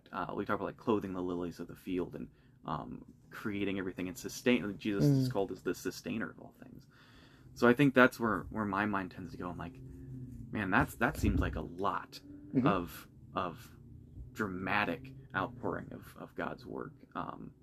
But I get it, because it's like, it's really easy to discern, like, oh, this prophecy here, that looks really showy. But I think about, I think was it Elijah or Elisha, where it's there's this hurricane, there's the tornado, there's the thunder. But God's voice wasn't there. Mhm. God wasn't in this. God wasn't that. And then there was a quiet whisper, and God's voice was the whisper. Mhm. I'm like, that gives me chills. I'm like, okay, that's maybe sometimes we are looking for trumpets, Thinking too but God big. is gentle, kind, and lowly, and He sometimes will whisper. So I think what you said is 100% Mm-hmm. correct. That we and I don't try to like. Mm-hmm. I'll explain where I'm coming from, but that's like I don't want to see those things for the flashier showiness. 'Cause you're absolutely right. What is, again, you could ask the point of like what is the seeking out of these miracles Mm-hmm. if you're not even willing to obey, Mm-hmm. and it's like, Mm. really, yeah, you could get your leg healed, you're still gonna die. That's right. You know what I mean? And it's like the greatest gift of all is salvation. Mhm. 100%. Mm-hmm. 100%. Mm-hmm. It goes back to what Jesus said. What's more impressive, that I tell this guy to get up and walk, or that I raised him from the dead, or I Yes. forgave his sins? Yeah. Jesus is like clearly his answer he's looking for, especially when you go reading the Greek, because the way the Greek sentences go, it tells you what answer he's wanting. He tells you what yes answer he's wanting. Mm. The way he phrases Right. it, the yes is the most difficult thing is the forgiveness of sins. Mm. Yeah. Which you can't see. Yeah. Right. And so, okay, so that's actually a great example Yeah. of a verse because, well, before you Yeah. because the side you're taking is good. I think that's important. And I think the problem is that people will end up on either that side of it Mm-hmm. or the raising him up from the, tell get your pallet and walk. Mm-hmm. And that's it. And it's like, I'm saying, Why don't not be on both? one. Yeah, both. Yeah. Because he says, what is easier to say, sins are forgiven, or get your pallet up and walk. But Yeah, so that you you will know. Yeah. And that's my whole point. Like the reason I'm looking for a manifestation of Spirit Confirmation. I is see. a confirmation. Yeah. Because people have been ordained in churches and they're out there making people bark like dogs. That's true. You know what I mean? And it's just like, so what? So I, for me, it's like, how are we going to know that God has ordained this person? Mm-hmm. How are we going to know? We talk about tongues, and it's like, a lot of it's common sense. When you're going la la la li li li, you're not saying anything. Mm-hmm. But to temper Yeah. that, I've heard languages, and I've done this where I Yeah. just close my eyes and I'm listening to this language. I'm not looking at any subtitles, and I'm like, if someone was doing this at church, I think they're doing the same thing. But they're actually speaking a real language because it sounds so foreign to my ears. So it's like, okay, so how am I going to know the difference if that actually happens? And so, like, if someone claims to have speaking in tongues, I think I brought this up before, and they got Rosetta Stone. No, I'm never going to believe they have the gift of tongues, because if you're telling me I have the gift of tongues and the languages that you speak are the ones you've studied, no, I'm sorry. Well, and also, is the gift of tongues like, oh, this person at will just kind of like can speak and then it's interpretable and what I feel like it's more from my understanding from the scripture. It's like, look, when the Spirit wants to do it, like if you're, let's say you're speaking. So another anecdote, there's a guy, super conservative Baptist preacher, cessationist, everything. And he says he goes into a house to share the gospel with this lady, and her elderly, mother is also living in the house, but the mom only speaks Spanish, doesn't speak any English. And he's preaching the gospel to the young lady, or, to the daughter, whatever. She, starts to ask questions, and, like, he's able to lead her to faith. And then he asks, would you like me to, through you, translate and talk to your mom as well?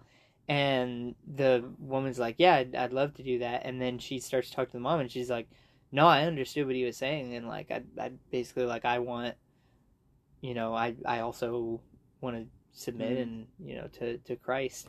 And so it's like the mom understood him in Spanish, even though he was only speaking in English. And to me, that seems, it's not like, oh, he decided to flip the switch of, like, now I'm exercising the gift of tongues, and then so, like, a guy like that, it wouldn't be wrong for him to go buy Rosetta Stone so he can learn Spanish, so that he can preach in Spanish. It's just that it happened to have been, you know, if it's legit, it happened to have been exercised through him, you know, it without his discretion, or really even without his knowledge. He didn't know that the gift was being exercised through him, if it's legit. Yeah. And I feel like that fits the New Testament model better than we tend to think. Yeah, exactly. It wasn't Acts 2. Yeah, that throughout the early church and throughout the book of Acts, these gifts come and go. They're not like this person is exercising them constantly. Because sometimes Paul will pray and be healed of a snake bite. Sometimes he'll be like, remove this physical abnormality, and God says no. Thorn. So sometimes, so it's not like these gifts are going and they're going all the time. You know, he talks to, you know, Timothy, take some wine for your stomach, instead of being like, hey, I'll just come and heal you, because he's healed others. Or just pray and God will heal you. Yeah, so those things come and go too. Even in the New Testament, they're not constant. Like they're, I think even the in Acts 2, when the tongues descend, they don't continue to do that throughout the rest of their lives. So I feel like even there, it's even in the most the most concentrated place that we have the gifts, even there they're sporadic. So I think that's why I tend to lean, if I'm going to lean on one side of the coin or the other, I'm going to lean more towards cessationist, because I don't see gifts constantly all the time in these specific types of gifts all the time going on always. If that makes sense. No, it does. And I was just going to ask you something. Oh, sorry. But no, it's fine. So, like, I hate to bring this back up again, but, like, we talked about this, but my thing is... So now it's official. Is, like... Okay, so... First of all, they're called miracles for a reason, because they don't happen a lot. Right, yeah. But okay, so my main thing with when people come ask me about this stuff, about like miracles, like, oh, how come more miracles don't happen and stuff? Well, so I tell them it's one, like, if you saw a miracle, and let's say a Christian saw a miracle, would that change anything? In my personal opinion, if you got 100 people that weren't Christians and they saw a blind man get healed, I don't think it would change much. I honestly don't. Because going to Luke 16 about the rich man and Lazarus, it says you have the book of, like, even if they saw a dead man, they would not believe. Nowadays, I think if you did some miracle, people would be like, oh, that's not God, that's that's demon work, or that's fake. I don't think it would change that many people's minds. Yeah. If you're a Christian. Think about the Exodus. Yeah. They were able to recreate the miracles, for at least for the first couple. Janus and Jambres. Yeah. So it's like, we know that there can be counterfeit.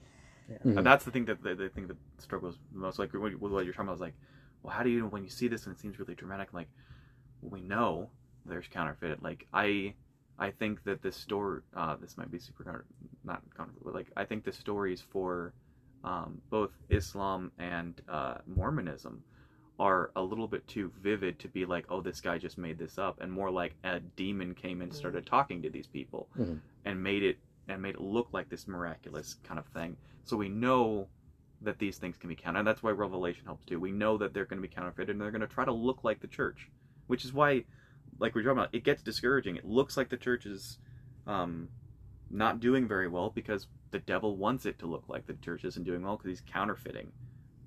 He's not going to look as... I think we think oftentimes of his work as like, oh, he's going to be as far from, like, the whole Satanist groups, like, he's going to be so far from, he's going to, like, love devil worship and flames and death. Like, no, the devil wants to deceive, he's going to look exactly like just an iota off.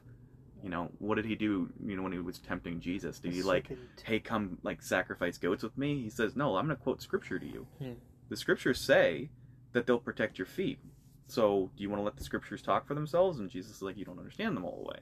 You're twisting them. So I think that's something we've always got to be on the lookout for, which is why that kind of brought up the whole charismatic that police themselves over the, you know, the verses that say test the spirits.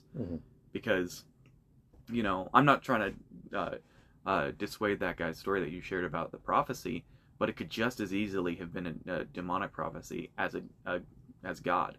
Because there was that specific prophecy. There's nothing that I could see in that to be like, oh, that other than the fact that they're calling him to repentance, which I think you said they were calling him to repentance, or were they Yeah. just saying there is a guy that has this? No. They Call were was to repent. Okay. to come and that would be I think the only thing from that story that would make me think, okay, that's probably from God. right. Well, yeah. Everything else about it, like there was oracles in the ancient world, like the demons are good soothsayers. There was the spirit, what is it, the witch at Endor that was able, like she had a good, she was popular and did well for herself because her prophecies worked. Like. You think? Well, we're gonna go to the rabbit. I don't think it was like a charlatan thing. I think she had a demon she talked to that gave her information. I don't think it was like bells and whistles. Yeah, that's what I think about the familiar spirit. Hmm. So that's the way my mind tends to work around those things of just because something looks supernatural. Like what I always say, we've got to remember there's more than one voice talking. Mm-hmm. There's more than one voice. Like the celestial realm is more populated than I think we tend to think. So that's why we want to be cautious. I'm not saying we should just be like totally stubborn and obstinate and be like, oh, it's all the devil or something like that. But we want to be evaluating it with the scriptures. And if there's so the example I always give is, people that have come up and said like, this isn't like prophecy, but they'll say, well, God spoke to me or the Spirit moved me that I need to divorce my wife. Well, no, that's not the way God ever talks. But the reason they're saying that is like, well, because how can you debate them? Because this is the voice of God outside. So that's kind of my framework of, well, I'm thinking in that case that it's that person that's just they're baptizing their opinion, but maybe there was demonic influence that was saying, hey, go do this. Don't you want this? Kind of thing, and that's why you have to test the spirits. Now, the other thing is, okay, so like when Christians are like, oh, I want to see a miracle. Okay, well, question number one is, how would it change your life? Would it make you believe more? Would you make you like praise God more? Like what would be the end result? Like say you saw a miracle. My friend told me, it's like, well, it would make me like believe in God more. I'm like, well, then that's a problem right there. If you need to see a miracle to believe in God more, then that's a problem. I said, like, I said, because like you have all this, you have the freaking Bible, like 100, like of all this stuff. Like, why do you need to see proof? Like, you can't, like, I don't need to see proof of my like, like it's gonna be a stupid example, like of gravity. Like, I don't need, I personally don't need to see a miracle. And I'm not a big fan of when Christians say, and for me, I believe miracles still happen, but not in the United States or Europe. God's created those as exclusion zones. Not even on like Indian reservations or in the hills. So you don't think that this guy Alps? actually had been prophesied over? Or like it was just prophecy? Okay, so let me face that. Maybe a needle in a haystack. A huge haystack. But I think like an exception. Yeah, an exception. With Christians saying I need to see a miracle, I'm like, first of all, you living is a miracle. You freaking going to have salvation is a miracle itself. Like, God raising, coming from the dead, and letting you have a life with Him, that's a miracle itself. Like, that's... So I can see Eric kind of rolling his eyes, and I'm kind of with him, because it's like, as a Christian, I mean, and I'm also a, pretty hardline cessationist. It's not like, God, show me a miracle or I'm going to stop believing. It's like, well, why do you need a miracle? Even just the fact that you're alive is, yeah, but like, He told me to ask for stuff, and there are things like, man, my life would be radically changed if some evangelist came to the church and was like, your wife is healed of, all her Lyme disease, her, all these different conditions. You don't have to spend all this money on supplements and medications and hospital visits. It's just, all that's now a thing in the past. And it's like, okay, I mean, and I get that, God puts hardships in our lives and they change us, and Nicole will bear witness that, like, her sickness has drawn her so much closer to God, and she wouldn't trade those years. But it's like, man, it would give me cause to rejoice and to glorify God and to give thanks to Him and to to bless others. If we're now saving all of this money, like the things that we could do for other people, and the freedom that we could have in our own lives to minister. So I don't think of it. Sometimes I'm sure it is like a stingy thing, and it's like, God, I'm this spoiled little child, and like, unless you give me what I want, I'm gonna stop believing. But like, that's a threat to God. But I really do think that it's like, look, God, you are so benevolent, and we have all of these requests, and it does not seem like natural means are going to get us the things that we need. So please, out of the overflow of your just magnificent supernatural goodness, show up and like, do things for us. We will give you the praise, we'll give you the glory, we'll give you the honor for it. And if you choose not to, then that's fine. But it is almost like you would hope that even if it never happened for you, or like even if Nicole never got healed, if I saw some other, lady at the church, or some other lady in some other church, and she, was healed, it would still cause my heart to rejoice. Like, man, look at what God was able to do. And then like, he healed her, she got up out of the wheelchair, and now like she's able to serve at this orphanage, or like she went to just give her life. She preached the gospel once in Eritrea, and then they killed her, but that's still such a beautiful story. Like, there would be stories like that. And I really do, like, even as someone who's a cessationist, and someone who really, I consciously make an effort to just remind myself, salvation is enough, creation is enough, the fact that you're granted the next breath is enough. I still see so much beauty in the potential for what could happen, with those sorts of miraculous overflows of the gifts of the Spirit. And then another part of me is like, do I believe that if I were to give myself wholly to, fasting and prayer and holiness, and I don't want to just say asceticism, but like, at least turning my back on sin, that things like this could be possible for myself, for my family, for my church, for the church, capital C, and then even just for the world. And if the answer is yes, then it's almost like, why am I not doing it? Like, now I'm going to get super spiritual, in the, I mentioned that. That was a little creepy. Yeah, the Spirit, he opened a door. Wow. You're like super spiritual. I was like, is someone mentioned? Now I'm gonna get super spiritual. You guys know the Legend of Korra, which is the sequel series to Avatar: The Last Airbender. And I actually have not gotten to this point yet, but I've had it ruined for me. I've had it spoiled for me. But no, I don't think it's a big deal. Someone has pointed out there's a character, and I think I'm coming up on it, but he learns how to fly, and basically it's like the main thing that you have to do if you're going to fly is you have to be completely free of all earthly attachments. Like, you can't be attached to any, even like a philosophy, or much less a person or an ambition or a goal. It's like you have to let go of absolutely everything, and then you get this capacity to fly. And so like, but still so few people do it, because it's like, well, I can fly, or I can just like, play games and have friends and go to, social gatherings and get rich and all. It's like, okay, I could fly, to like, I don't really care about flying. I'd rather do all these other things. But it's like, this is worth single-mindedly pursuing with everything.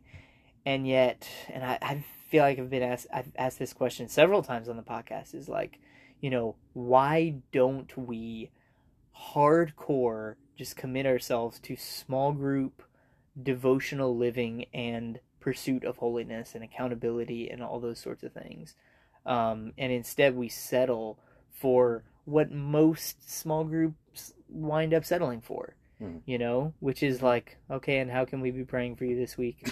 Oh, my grandma's having surgery. Okay, we need to pray that her surgery goes well. And that's not nothing. Yeah. And it integrates you into a community, and you learn to share each other's burdens, and you get those texts about like, hey man, how did the surgery go? And that is definitely not nothing.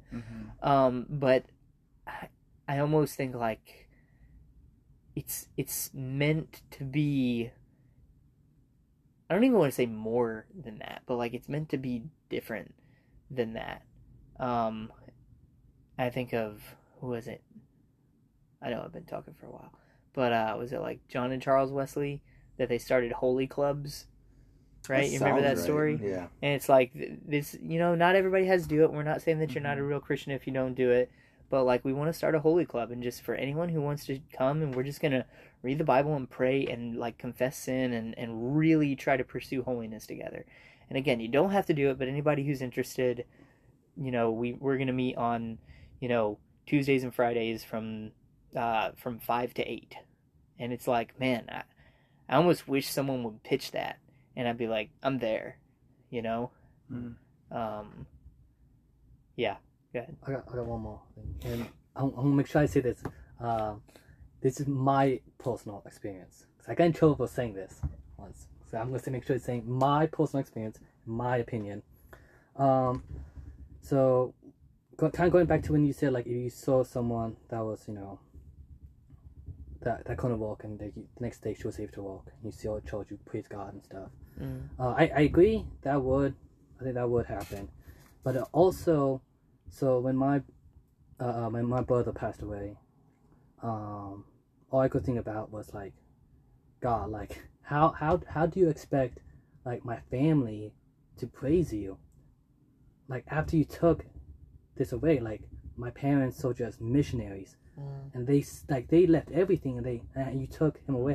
How do you expect us to praise you? And then the next day, I came to realization of like I can't say I would have, because it's impossible to bring him back. But I thought to myself, like, and I just started crying. I'm like, God, like, I actually have a stronger connection and a more love for God, because I realized, like, God, he didn't save my brother. My brother's dead now. But like, it came to me realization of me having a strong loving for God. It's like, I am literally like, I am nothing in this, and I've said this several times, like, I'm able to speak to you. Not only that, I'm able to see my brother again. And God, because of that, even though my brother isn't alive, every single day now, like, I keep going back to God. I'm like, God, like, thank you for this gift that you have given me. Thank you for the gift that I was able to have my time with my brother. So with people who, that's just my personal experience, but other people who deal with like cancer or things that it can't be cured, I wonder if they think about, like, I'm always constantly going back to God. I'm constantly praying for this, constantly, and like, that's like, you're always going to God. Even though, like, that's it, my brother was alive, I think I would still be praising God and stuff. But like, would I be going to God with my head, like, giving thanks to him as much as if he was alive? Just because when my brother died, it seriously like woke something in me. I'm like, I am a freaking ant, like, and I am able to speak to you, and I'm constantly going back to him. Like, I get to see my brother again because of you. Like, even though like death is a terrible thing, you made it into something beautiful. I get to see him. Like, death is gone. Like, there is no death for us Christians, and like, you made something so tragic, so terrible, but one day you made something so ugly into something quite amazing that saved all of our lives. So that's why I go saying, like, I think God not and the, like, showing us this amount of stuff is maybe because, like, he's saying, like, are you gonna come back to me? Are you gonna be coming back, running back to me? Like, even though I let you suffer this, now what, I say this a lot, now it matters what you're going to do after. Are you going to be like Peter, or are you going to be like Judas? Ask for forgiveness, or are you going to go sulk and kill yourself? So I think when those kind of things happen, when you don't get something from God when you don't keep praying, God doesn't answer you.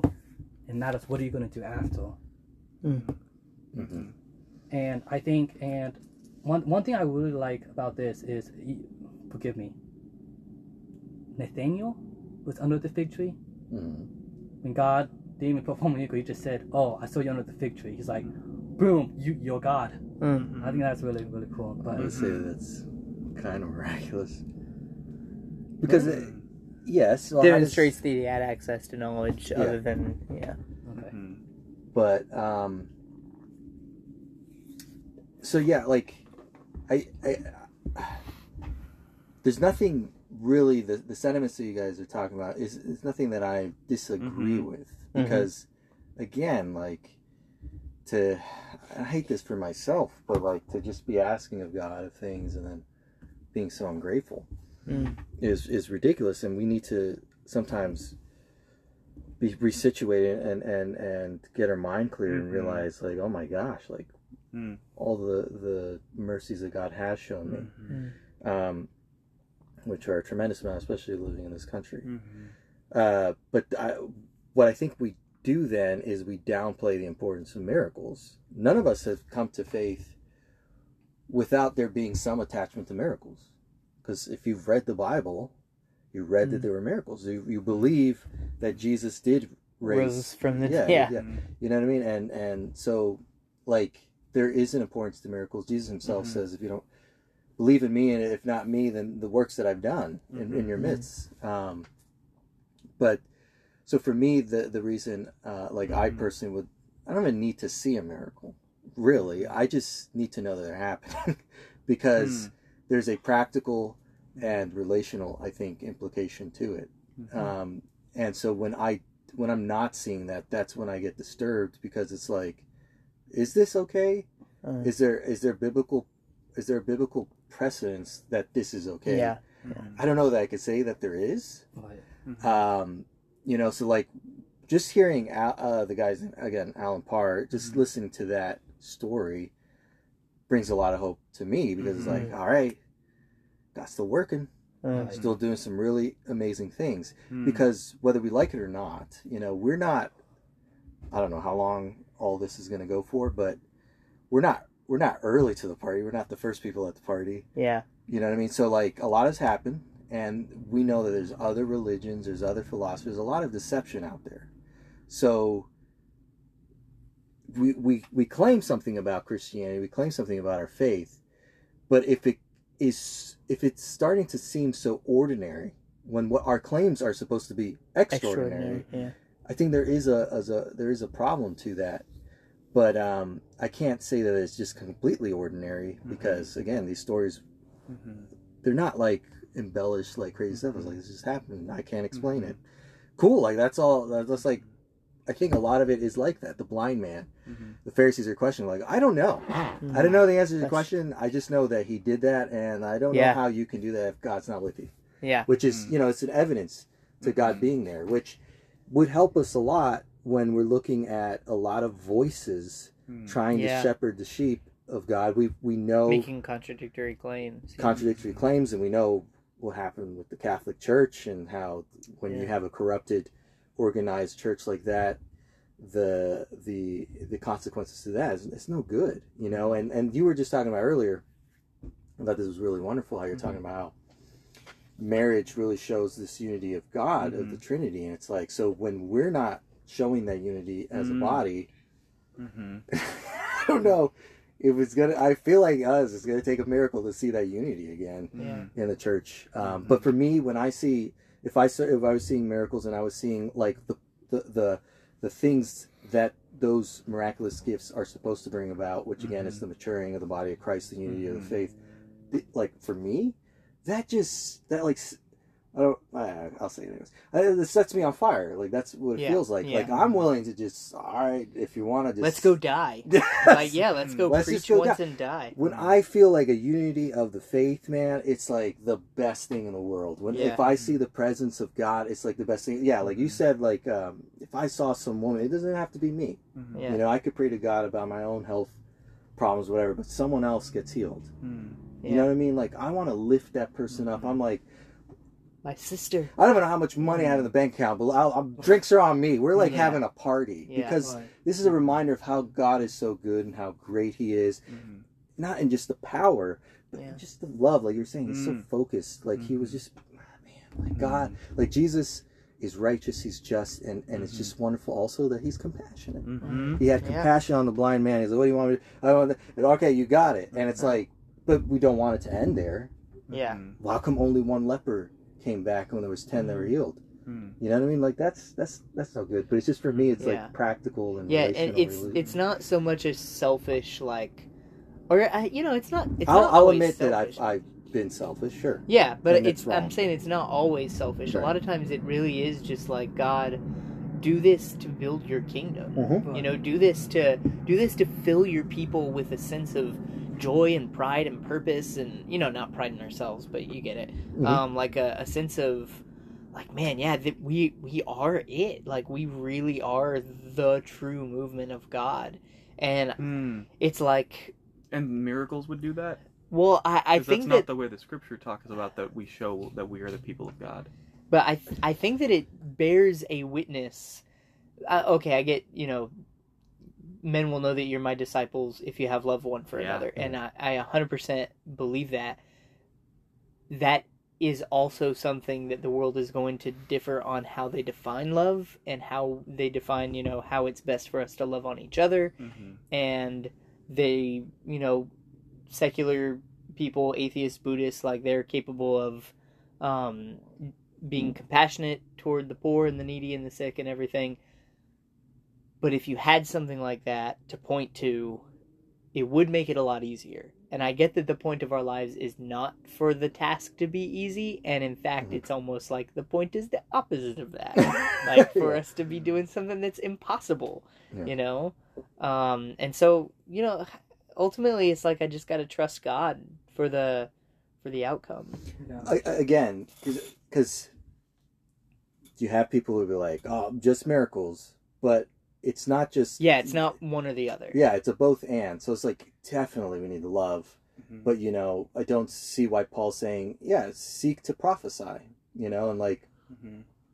He said that he who ascended also descended, or not descended, but he dispersed gifts amongst the men. And again, the gifts have a purpose. And this is going back to Holy Spirit, because the Spirit is the one who's being poured out and everything like that. So it's like, for me, the problem is, if I'm not seeing the both and, if I'm not seeing the two of them, is that a problem right now?